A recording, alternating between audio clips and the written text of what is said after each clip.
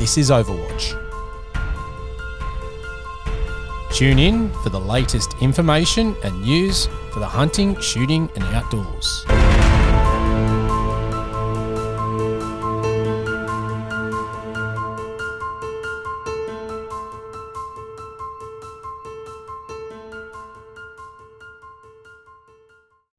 All right, so I've been loving doing this Overwatch segment and trying to keep current with things that are happening in the hunting space. And obviously big news this week with some positive coming out of Victoria that the duck season is still there. I know I've put it out on social media. I think it's a small win. I don't think it's a massive win because there is a bit of ground lost. And for me, a massive win would be gaining ground in any of the hunting things and adding to what we've already got, but that hasn't sort of happened. So I thought rather than me just talk about this, I'll get two people on who have far more expertise and knowledge of the situation. They've been on the podcast before. You would have heard them. So I've got Danny Ryan and Troy Skeen from Honker Hunters back again. Thanks, boys, for joining us. What? That's very interesting. Been a big week, Matt. Been a big week. It's been very interesting week. From me, I was hearing that duck hunting was gone, and that was, the news that was sort of getting bandied about. And that hasn't happened, which is pleasing in my books. But there are some limitations and some differences which are going against some of the science that was getting put out there on what the actual season now entails. Is that correct? Yes, but if we roll back to duck hunting was gone, well, that's probably something we could talk about first. That was the outcome of the select committee process that finished up in August, that released a report on the 30th of August in 2023 into Parliament, and there was 8 recommendations that committee made, and the first one was to ban duck hunting from 2024, and then there was 7 other recommendations with things as diverse as hunter education into Indigenous matters, further testing, proficiency testing, converting state game reserves into public outdoor recreation areas, a couple of things tied to amenity and issues like that. So in terms of the government response that's now taken 5 months to follow through, obviously everyone worked very, very hard. Key thing to remember from that select committee report was that it was a 9-person panel, and the Labor guys, there was 3 Labor, 3 Coalition, and then 3 crossbench. The crossbench was AJP Greens and Jeff Borman from the Shooters and Fishers Farmers Party. The end result was that effectively that report suggested that 4 people formed a majority view, and then 5 people put in dissenting or minority reports when that report went in. So to complicate matters for government, that was a real spanner in the works when one of the Labor members put forward a dissenting report or a minority report because she fundamentally disagreed with many of the outcomes that she had initially voted for in solidarity with her other 2 panel members. So it's quite an interesting set of circumstances for that report. We knew that the select committee was stacked and it's sort of been well run over. But for the government to turn around and take on some aspects of that select committee report and then effectively ignore and dismiss the very first recommendation, which was to ban duck hunting, is not just a small win. That's a massive win, and it's a win for common sense. And I think there's been a lot of articles in the press following on, and there's a lot of Labor MPs now that I think will be questioning or sitting back and making other decisions now because this certainly won't be an aspect that will change up and for the period while the current Premier sits in the big chair in the big office down at Spring Street. So I think that you will see some solidarity now from Victorian Labor. There's a support hunting that has come out of all of this. As duck hunting continues, quail hunting continues, yes, there will be some of the recommendations adopted, and we will sit down and try and work out with government and regulators and whoever else is going to be involved how that process goes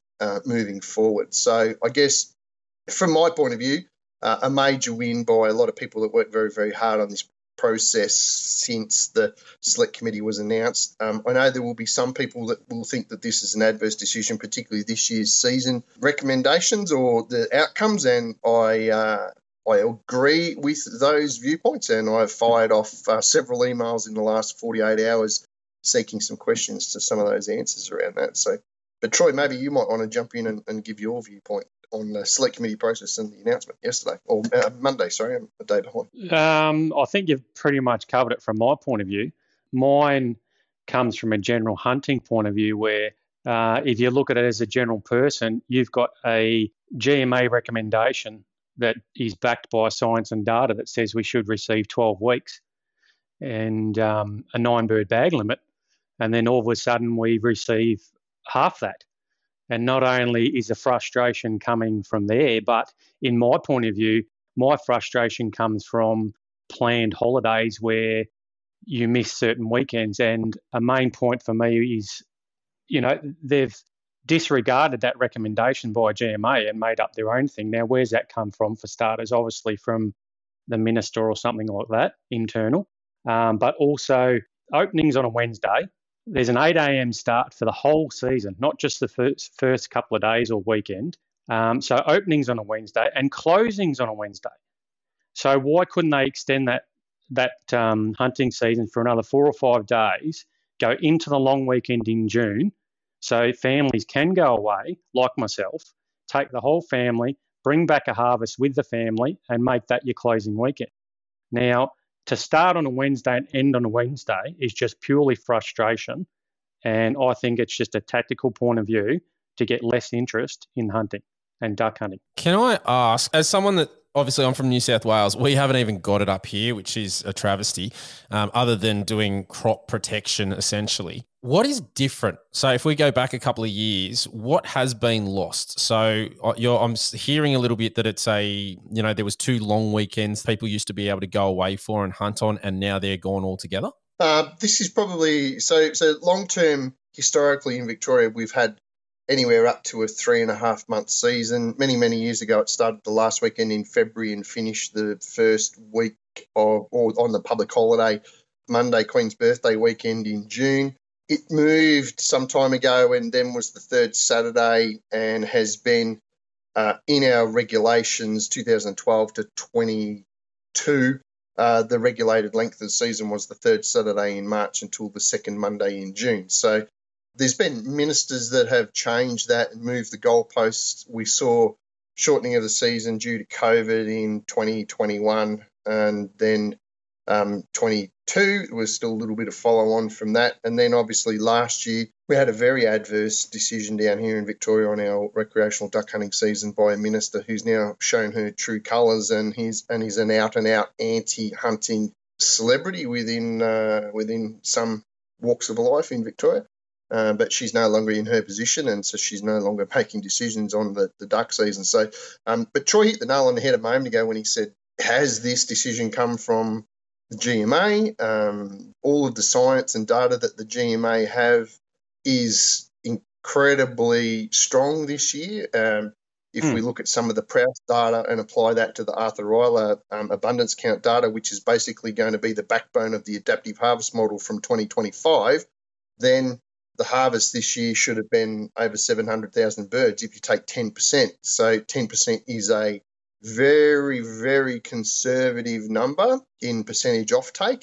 And Professor Prowse suggested we could go up to 30% on some particular species. So if you take middle of the road, 15 or 20%, this is a harvest of 1.4 million birds. And Victoria's never done that. So to get even close, you'd have to go back to 2011. And to try and get a harvest level like that, which is sustainable because that's what the science says, to get a harvest level like that, there would be a 22 bird bag limit per day with the current amount of hunters that we have in Victoria. So I think there's been a little bit of, I'm not too sure how it's happened, where it's happened, why it's happened. That's the questions that are being asked at the moment.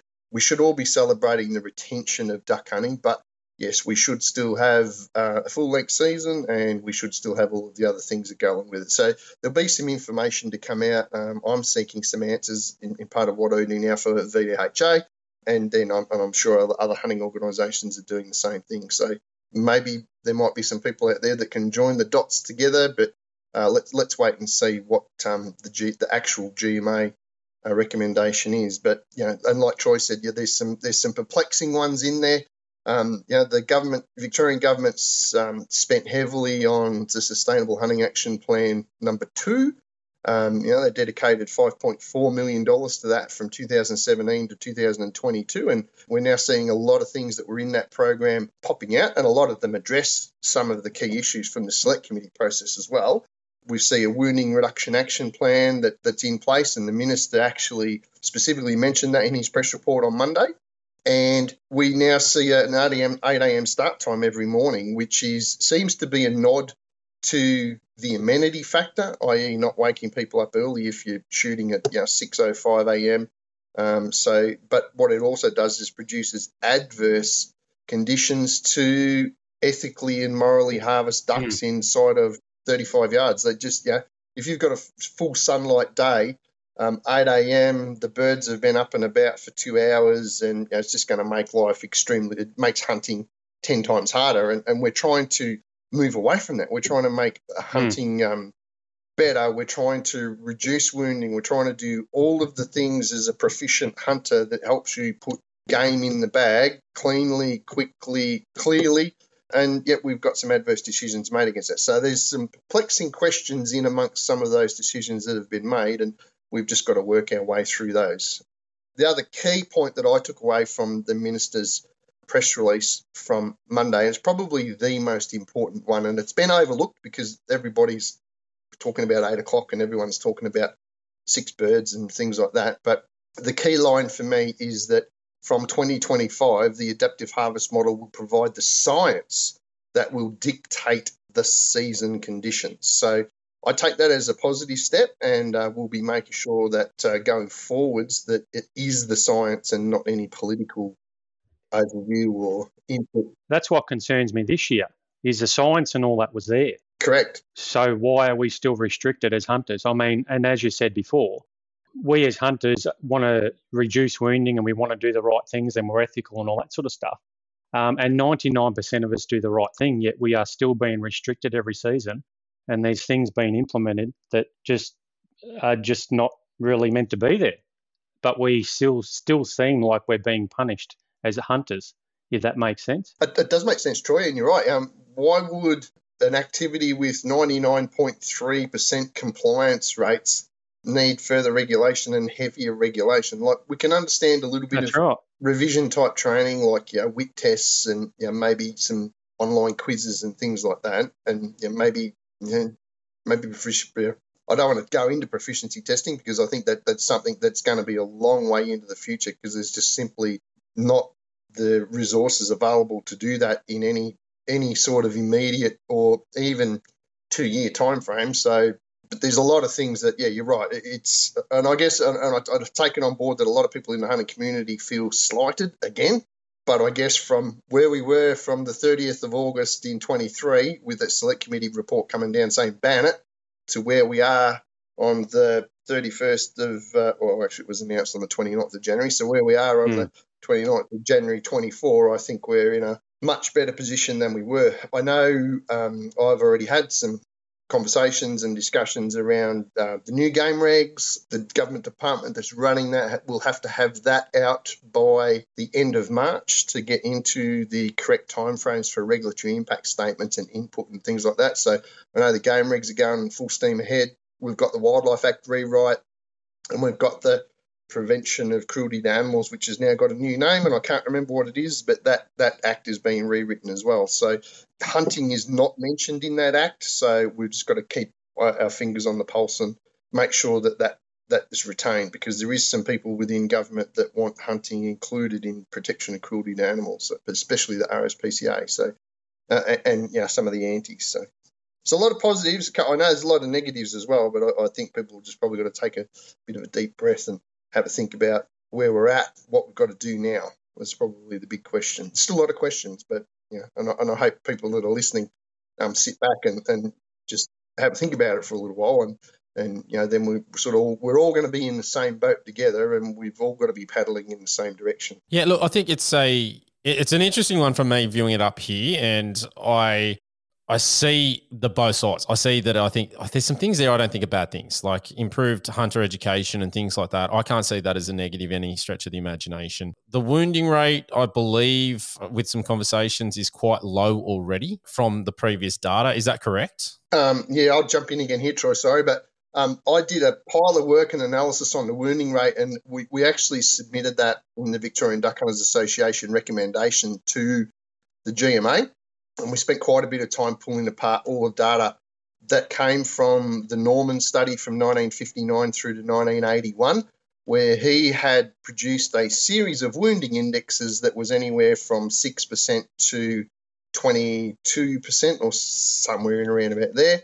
And we've seen the GMA replicate the exact same methodology that Norman used in that time frame, and we've seen a wounding rate that came back at 3.4% and 2.4%. So when you crunch those numbers and you pay attention and have a look at what that produces, we've already seen from the last time that Norman did a study, we've already seen a massive reduction in the wounding rate. Now, the GMA can sit there and point to data and say this and say that, but we're comparing apples for apples here. So we are looking at the exact same methodology that Norman used from 1953 through to 1977, or in the early 80s, actually. So it's the same methodology. They did it the same way. The GMA's copied it, done it the same way. And we have anywhere from 150 to a 691% reduction in those indices that was from 42 years ago, from that time frame, 53 to 77. Now, there's a number of reasons for that. There's less hunters. We have different methodologies, been more education and training. There's been more gun clubs. People go clay target shooting. People are more proficient. We've got better equipment, duck calls, decoys, et cetera.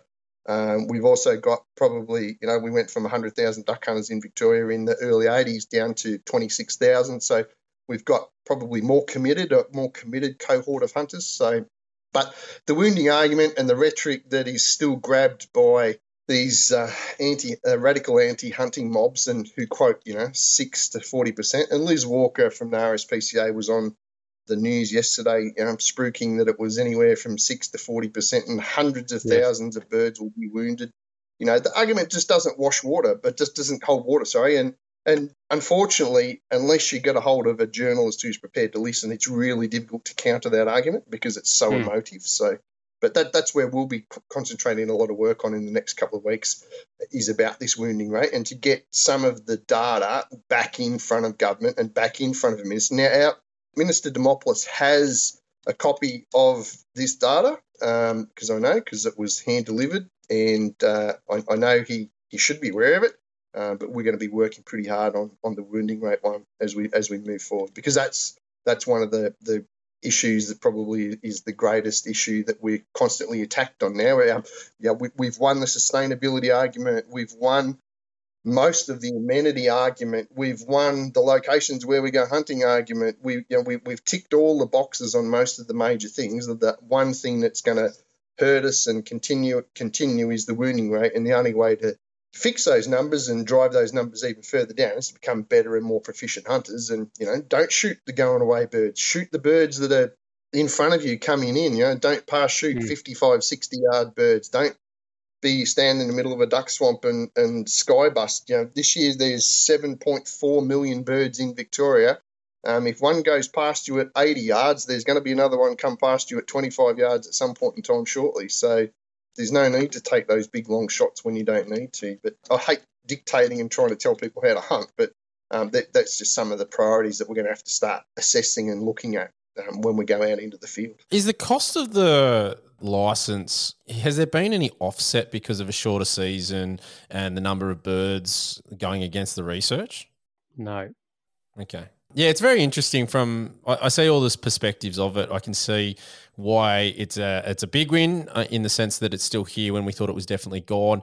And then all these other restrictions. I know, Danny, on a previous podcast, we talked about a death by 1,000 cuts. I think that was the comment you made in regards to it. And looking at this with some of the restrictions compared to what's been in the past, I can understand why people are seeing that as going along that pathway and trajectory. Everyone was frustrated last year with the licence fees and reduced season. They wanted money back. And once again, I've seen it on social media this year again, where, people are paying for that year license, but only receiving, like last year, 4 weeks. This week, this time it's reduced again, and they want compensation, things like that. But if you, like me, look at the big picture, and as Danny said, just get excited that, yes, we've had the win and you are able to shoot ducks this year, and pay the licence, show some initiative and get others involved, sit their wit test and let's get about it.